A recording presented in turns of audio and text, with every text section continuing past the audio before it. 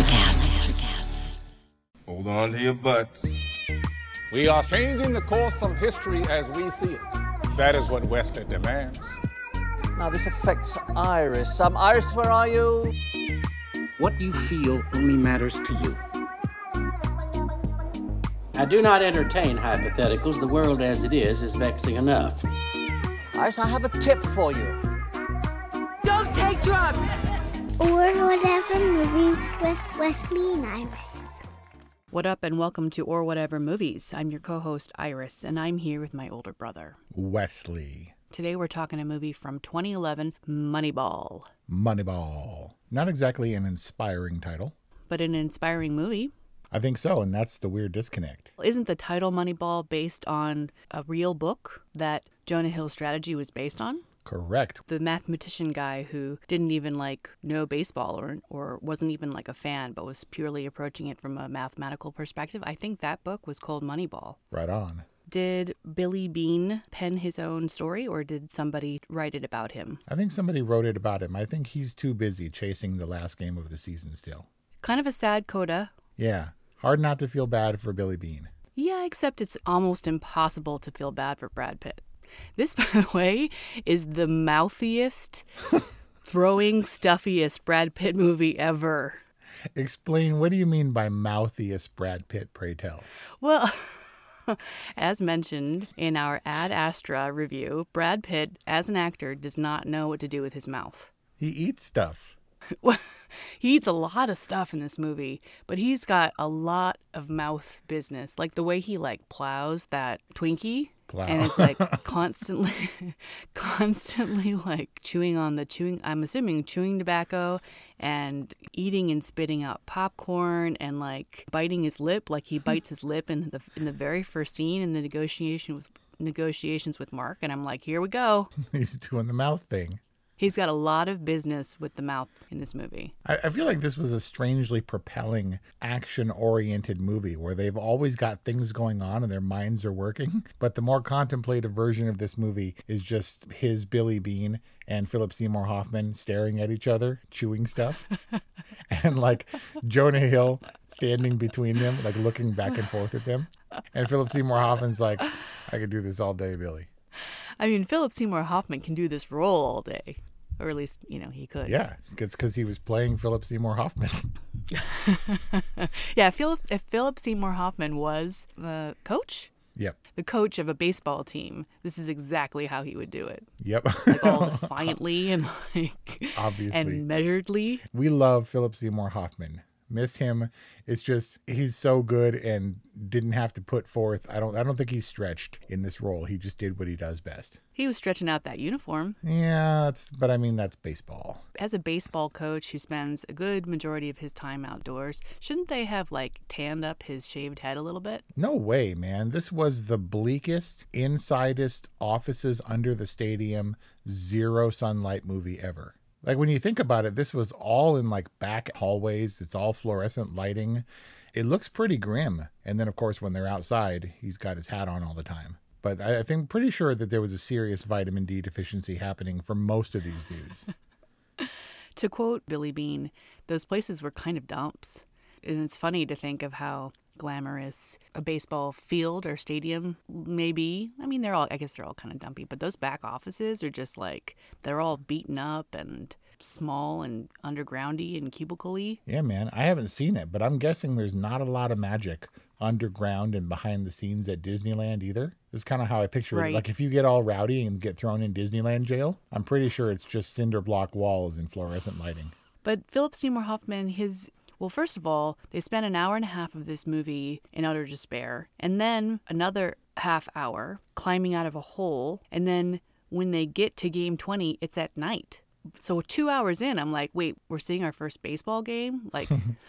Play by play, and it's at night? It was so weird. I mean, story-wise, it all makes sense, but it's weird how much of this movie has nothing to do with playing baseball. Right? It's a baseball movie, but for baseball fans, I'm not sure. Because I'm no devoted baseball fan. I can watch baseball, sure, but I don't follow it at all. And so I thought this movie wasn't necessarily for me. It ends up being one of my favorite Brad Pitt movies in a very low-key offices social network kind of setting that you wouldn't expect. And Aaron Sorkin had his hand in it. He did a rewrite of the screenplay, but he insisted that Steve Zaillian get the same amount of credit, that they be co-writers, because he wouldn't want his polish to stand for this movie given the tremendous amount of work that Steve Zaillian did before he came along and gave it a little bit of pep. Okay, so Sorkin came in and did a cleanup pass, but the heavy lift was done by Steve Zaillian? Yep. And Steve Zaillian is no novice to screenwriting. I mean, Schindler's List, big movies. Yeah, no slouch. So why did they bring in Aaron Sorkin to close the deal? It's got a little bit of that magic in that a lot of it comes from the sharp, witty banter and the silences in between, and just Billy and what's the guy? What's his name's Jonah Hill's name? I don't give a crap about what his name is. It's actually not his real name. It's not Peter okay. Brand. Right. Peter. I was quoting Billy Bean. Oh, sorry. You just thought I was being all mean. So they have that sharp, witty dialogue. It's not overused here, but I also think that the silences between Billy and Peter, the Jonah Hill character, are really effective. How they stage that phone call, those phone calls with the trades, how the timing has to be perfect, how the wording has to be perfect, and he just hooks him and reels him. I think crunching numbers can be a little bit dry, so they need to punch it up a little bit. Right, and not quite so flashily as they did in The Big Short, with all the cutaways and funky edits and breaking the fourth wall and the random archival and all that kind of stuff. Like, I love The Big Short, but here they really didn't do anything flashy. It's because you can't. You flash to a different office under the thing. All the lighting is the same. You can't break the fourth wall because the fourth wall is cinder block and it's load bearing. And they're all wearing the same clothes all the time. Like, how many different golf shirts can you flash to? I mean, could they have flashed to a dog wearing sunglasses on an inner tube in a pool? I suppose so. They could have, but they didn't. They're not pulling punches. It's pretty straightforward, and yet it's pretty engaging. So, confession, I missed Moneyball in 2011, writing it off on the basis that it was about baseball. And I'm a little embarrassed to say that, but it's kind of cool because I'm approaching Moneyball from a first impression for the first time, and I'm looking back at how weird that was. I've never seen Field of Dreams, in full disclosure. Come at me, bro. Wow. I think this was a novel approach to a sports movie that, despite the potential to be kind of dry and boring and analytical, was much more moving than I expected. And of course, the underdog trope has been done to death, but they're still good when they're done right. And you really root for the underdog, and that doesn't necessarily mean that they have to come from behind and totally kill it and then win the World Series and be a championship team for all time. Sometimes it's just that miracle game. Sometimes it's that miracle season and that one shining moment in a team's history. It's the same thing with movies. Really, you're coming down to people spending money because they want to be enthused, energized, motivated. They want to be touched, which I thought and you thought probably is not what Moneyball was going to be effective at doing. And I was wrong, and you were wrong. I mean, consider how Moneyball ends.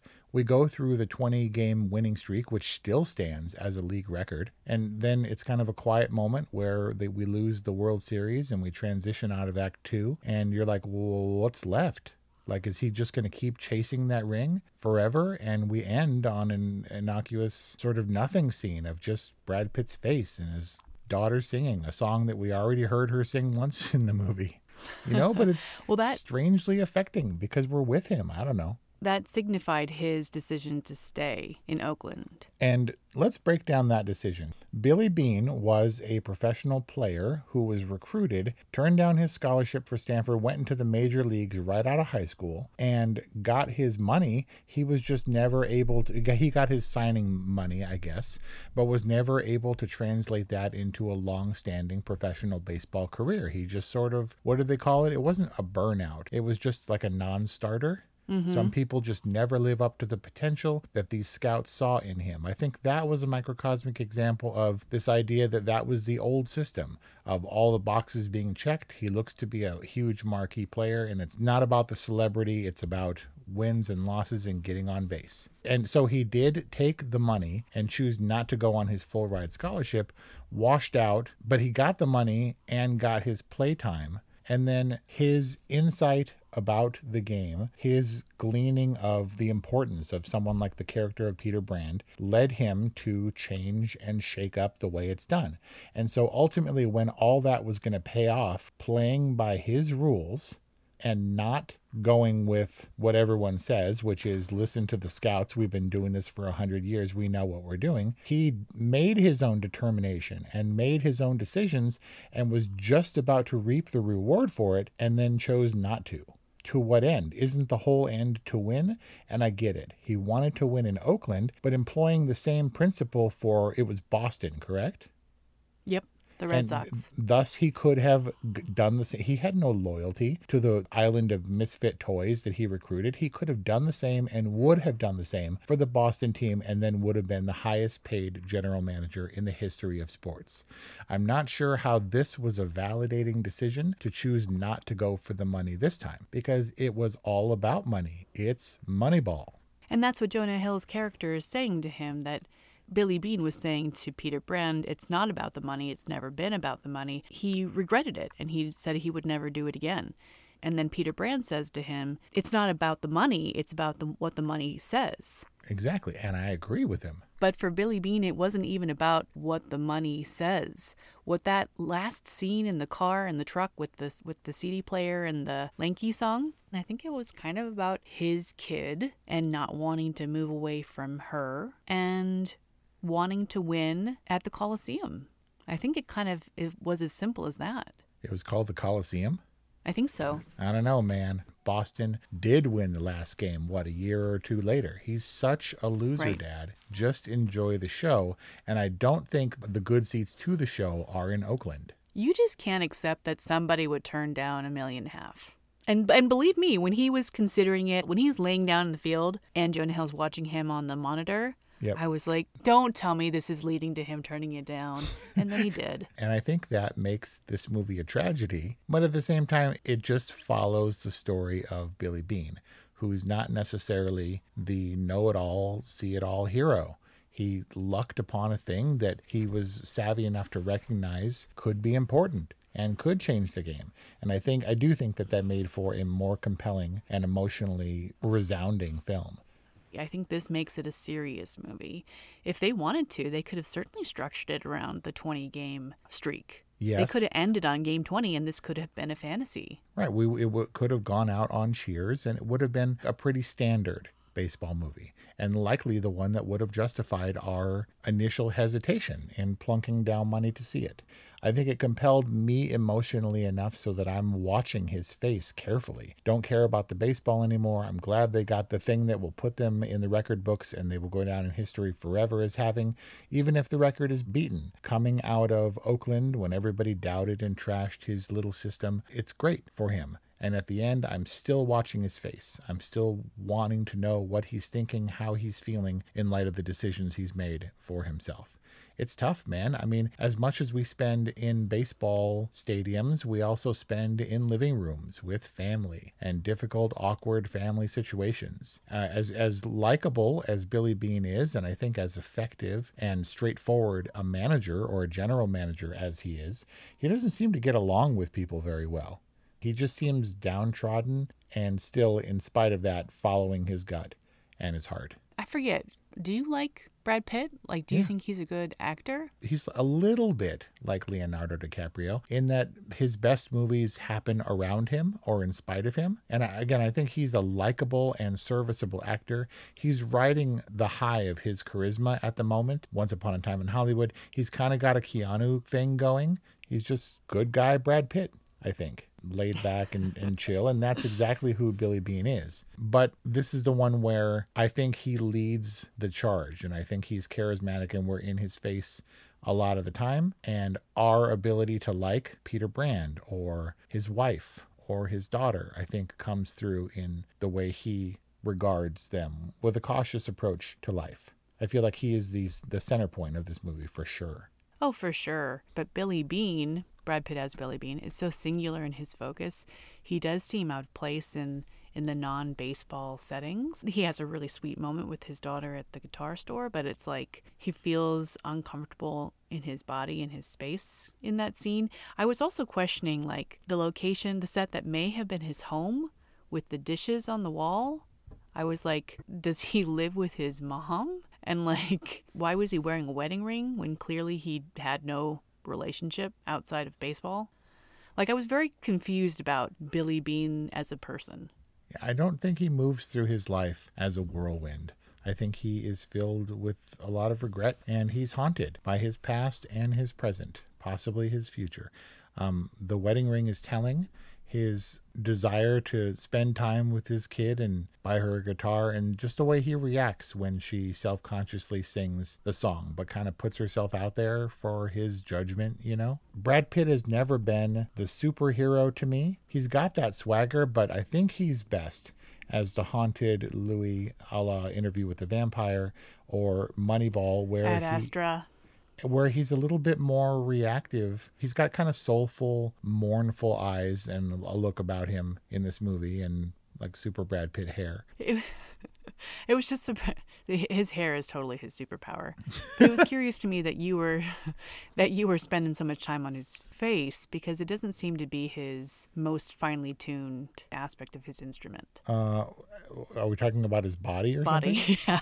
I mean, I guess. Look, again, I'm not saying that Brad Pitt is the effervescent actor of this movie, but I think that he has a sort of reserved presence. And, you know, when he's toe-to-toe with the scout, I think he can be commanding and authoritative. And, you know, when he fires him and stuff, and how he's no nonsense about letting people go, I think he has that quiet confidence that comes with age and experience. I just think that he is better at the hustle and the game than he is at actual emotions and vulnerability. We get both because we see him super effectively managing a team that just doesn't have the money to have the marquee players. He turns it around and he treats them decently, you know, and he's very direct with Jonah Hill's Peter Brand character. But when it comes to his own stuff, he's very reserved and doesn't let anyone in.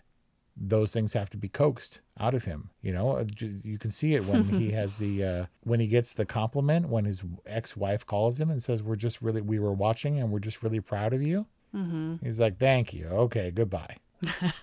Yeah, it basically hangs up on his daughter. He has to leave the moment that he says, Peter, you're a good egg. Like, right. He's like right out the door, and, you know, he's awkward about it.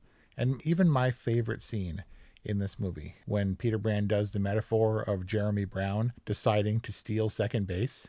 Right. And this comes not at his lowest point, but at one of his highest points after the 20-game streak, where he starts to despair again. And the Jeremy Brown thing is so heartbreaking. Makes me want to cry. And he watches it and he says, you know, instead of an emotional response or him breaking down and trying to have a moment, he's like, yeah, you're a good egg, Pete. I'm out of here. How can you not be romantic about baseball? See ya. Peace. Right? Because you can see all the trauma and all the pain in poor Jeremy's highly pixelated face. We're watching Brad Pitt for just the slightest tremor, the slightest break in the facade, and it's all inside. He's Jeremy Brown scrambling on the ground for first base when he's already earned home plate. And that was all Jonah Hill's comic timing coming into play. He's great. This is Jonah Hill emerging from the stupid Seth Rogen style comedies and the Superbad and all that stuff to really take a role as a serious actor. His delivery is spot on, I think, and this paved the way for more serious roles. He was in The Wolf of Wall Street. And for Jonah Hill to be a serious actor seems strange, but this is exactly the kind of stepping stone toward making that work. He almost makes the transition within the film itself. He starts as Jonah Hill 1.0 and he finishes this movie as Jonah Hill 2.0.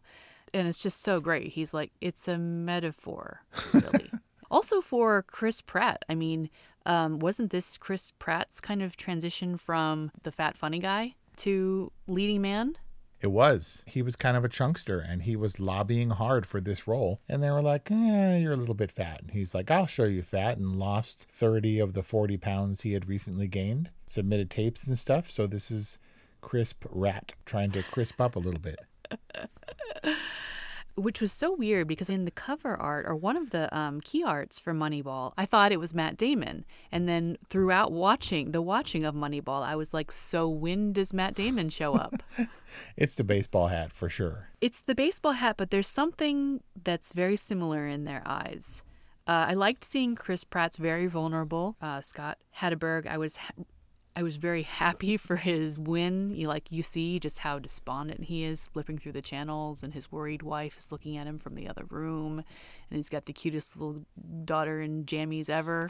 And you're just so happy for him when he hits that homer. If that was real, then that's the fantasy. I'm not sure, but not unlike the Billy Bean character in that he's literally in the big leagues all of a sudden, and a little bit out of his depth, and was forced to make it happen, or that was his one shot.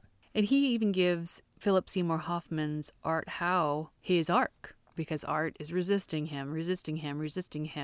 Scott Hatterberg is just the example of what Brad Pitt's Billy Bean is trying to do to Art. He is starting to believe that maybe this thing can work, and maybe there's some magic that's happening between his coaching and Billy Bean's strategy, and he puts him in, and he hits a homer. And at that moment, Art gets his record, he gets his arc, just the screenplay works so tight story-wise. And that's kind of only where Art exists, is on the screenplay, because once he's done grumbling about Hatterberg, and once he gets rid of the other guys so he can't play them on first anymore, we don't really see Art Howe anymore. He's happy to be winning, and he's doing his thing. We also don't really get closure for the scouts. There's one clip where some commentator is saying, baseball's never going to change. But other than that, we don't get any resolution for the lead scout guy with whom Brad Pitt throws down, the Grady Fusen character. Right. And I think that was one of the sources of contention in the script, because it never went down like that. Most, if not all, of the scouts in that room were actual scouts. Why train an actor to be a scout when you have the real scouts who don't necessarily need to look like marquee actors? They can be the guys who have been doing it for 100 years. And they can talk the talk impeccably. Right? So rather than train an actor to do that from the script, they just had real scouts focus their attention on the Oakland A's circa, 2001 or whatever. Wait, so they gave a non-trained actor the best joke of the script? Who's Fabio? Who is Fabio? Oh, yeah, that was awesome. But, those are professional, smart guys. Hopefully they can pull off the one he probably didn't even really actually know. I mean, nowadays, everybody also would be asking that. Who in 2021 knows who Fabio is? But it's curious for me to hear that was a point of contention, and that's not really how it went down with the scouts in real life, because that scene, though very dynamic, right? This is Billy Bean literally running up against the establishment. A really important scene in Billy Bean's evolution, but kind of, when you look at it from a story perspective, unnecessary. He didn't need to turn those guys around. In fact, he didn't even want to turn those guys around. He went in there to make some kind of show, it seemed to me, for dramatic purposes. What was Billy Bean's goal in going in with Peter Brand the second time we see the scout discussion room? Well, if he's paying the scouts to do a thing, might as well get them on board with the new program. The new program is not up for debate. And Peter Brand deserves a spot at the table, and that was the point, to let these guys know loud and clear, this is who this guy is, and we're going to be listening to him, and this is the way it is. And of course they didn't like that, and he was trying to be, diplomatic about it, but ultimately they're on his payroll. And if they don't shape up, then they can shove it, or they can find another team. But, need a little bit of drama where you can sell it, because the bedrock principle of this movie, the analytics, can be a little bit dry. So I can forgive them a little bit of drama, because we don't have the breaking down, I was wrong, hugging, crying Jack at the end by Art Howe or by the scouts. Because baseball is a business and it's a job that you go to with a very sad little office. For people that captain a team that potentially millions of fans love and buy their merch for and stuff, he had like his little crappy no window office with his little coffee cup, and it's pretty rough. But you hear about all the perks that celebrities get for their green rooms and stuff, but every green room I've ever been to is like the saddest, dingiest, hole-in-the-walliest place ever. Yeah, with like ashy veggie trays, like white carrots. But I guess that's not the point, right? All the magic's out there on the field, and I felt for the old scout guys and wished really that we had seen more of the Ron Washington character, the one who goes to recruit Scott Hatterberg. Right. He's like, it's just first base. How hard is it? And he was like, what does he say? He says, it's very hard. That one I don't have verbatim, but it makes Ron Washington's character, Brent Jennings, super memorable. Yeah. You would think that if there was anything left on the cutting room floor for not being dynamic enough, it would be him, but his deadpan delivery is key. And as a facilitator for Billy Bean's plan, I think he was great. He gets his 5 seconds on screen. I thought that Billy Bean's exchange with the David Justice character, the one that they're paying $7 million for. Yep. And then he just like cuts off his legs by saying, no, we're actually paying you $3.5 million. Like that little moment was good. These day play parts or these supporting roles, they actually get some really nice moments. I mean, it's devastating when he's like, you're 37 or something. And you're done. Like, he's an old man. He's got no legs. And I was like, eee. Because the David Justice character looks awfully yoked and awfully he just can't stand up to Chris Pratt and the rest of the MLB. But I think the strength of this movie was its ability to make it interesting, not about swinging the bat and hitting the ball. Because I think we can all relate and find some inspiration in that 20-game streak. And we didn't need to see who was at bat or what the key plays were to achieve that 20. The 20 came out of Peter Brand's hard-nosed analytics and Billy Bean's willingness to risk everything that had come before because he had nothing to lose. I think that was really good. It's worth noting that Peter Brand doesn't exist. He is a fictional character that is an amalgamation of some other characters, and the guy whom he most closely represents also doesn't approve of his portrayal in the movie, just like Art Howe. What I'm trying to say is that if it were the faithfully recreated or represented baseball movie of all time, you're going to disappoint or alienate some people. Do you think that anybody cared about Billy Bean and his daughter at the end, where she's not even present, she's singing on the CD? Do you think the diehard baseball fans had already checked out and walked out of the theater by then? No, I think the diehard baseball fans were really pleased with this film. And I think the diehard baseball fan filmmakers wish they had made this film. And I think that this film works on many levels. Self-proclaimed non-sports fans, you and I are gushing about this film. I like this movie because I think this movie comes in from an unexpected direction. And just defying the convention, I think, is enough to make it noteworthy. And that's what I'm saying. So to forgive the changes. This Lenka song that we're talking about, that was like 7 years after the events of this movie. And they were like, no, she sang it as part of her audition. And that's the song she happened to sing. And they're like, oh, that kind of fits. Did you know, I like this one. Dodger Stadium was used for every baseball stadium they went to. They just didn't have the budget to go to like 11 stadiums. So they just continually redressed Dodger Stadium. Wow. Well, great weather in LA. And maybe the people in Chicago would be like, what the hell? Or in Oakland, who know what their stadium looks like. I don't care. They did a good job because it's a Hollywood movie that sold a baseball concept to me. Yeah, I mean, they're literally walking around the Red Sox stadium. What's it called? Adventure Time Plaza. Saying like, this is a baseball field when it's just Dodgers Stadium. Yep. Anyway, so you're not denying that you're gushing. You are not denying. And what's your rating? No, I like this movie a lot. I think it's snappy dialogue for something that would otherwise be totally uninteresting. Is it a must-see? I don't know, but it's certainly an all right movie. Does it have to be the movie that everyone loves? No, but I enjoy watching Moneyball maybe twice as much as I expected I ever would. A nice, solid, all right movie. It's among my favorite sports movies, if that helps. I don't know that means that much coming from you, but I would have to agree. Moneyball works structurally, story-wise, dramatically, and is a surprise and delight to me that it transcends baseball and does some really interesting stuff in the human and dramatic realms. I like Billy Bean's character. Very distracted by his mouth. Very distracted by all the every scene that he entered. I'm like, what prop is there for him to throw? Like that Gatorade cooler, just there for him to throw. But despite all of his little ticks and the business that he might be leaning on as a bit of a crutch in the Billy Bean character, I think Brad Pitt does a great job, not only as an actor, but as a producer for Moneyball. So I give it a good, and there you have it. An all right from Wes, a good from Iris. That's our review on Moneyball. We hope that you enjoyed our discussion. If you have a Brad Pitt movie that you would like for us to review, please let us know. 818-835-0473 or whatevermovies@gmail.com. Thank you for listening, and we'll see you next time. Introducing the Deep Leadership Podcast. Leadership is a people business. That's the philosophy of your podcast host, John Rennie.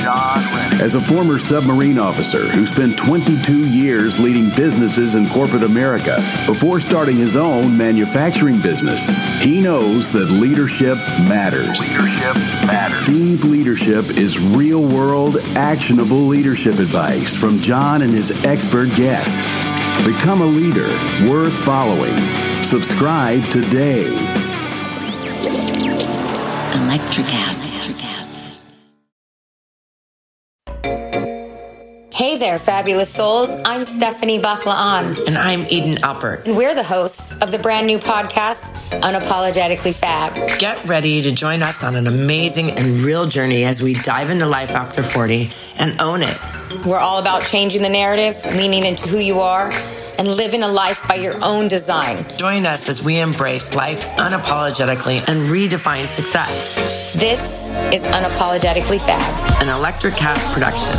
See you there. Electricast. Electricast.